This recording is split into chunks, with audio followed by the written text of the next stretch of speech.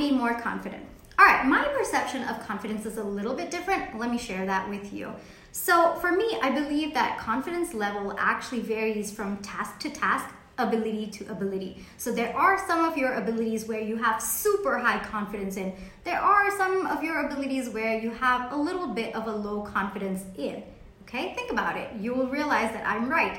So when I show up, okay, for the tasks where I have low confidence in, I show up as the average of confidence levels, all of my abilities. And so even though I have some that are high, some that are low, the average that I show up in is usually mid to high range.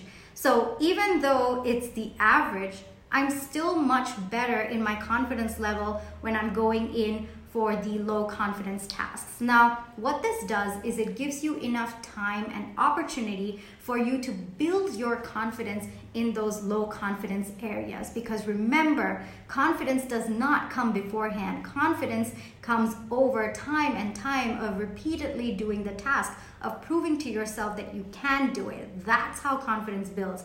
And so when you have this perception, the average confidence level, that just gives you a little bit more time for you to get into the task and build your confidence over time. I hope this helps.